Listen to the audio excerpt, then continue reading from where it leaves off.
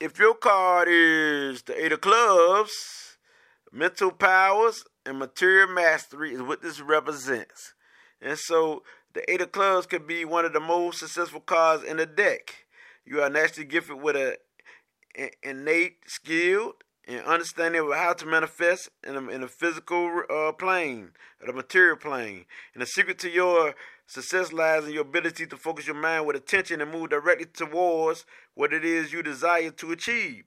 So this opportunity is enhanced when you choose to be open and receptive to change, as well as to the ideas and opinions of others. And so you must guard against being too fixed in your thinking or stubborn in your behavior, which is the characteristics of your nature. You are extremely sensitive to your environment.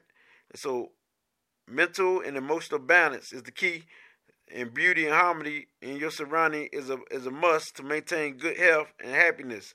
So education and exploration of the new information are important, as your brilliant mind is insatiable and must be fed with new knowledge.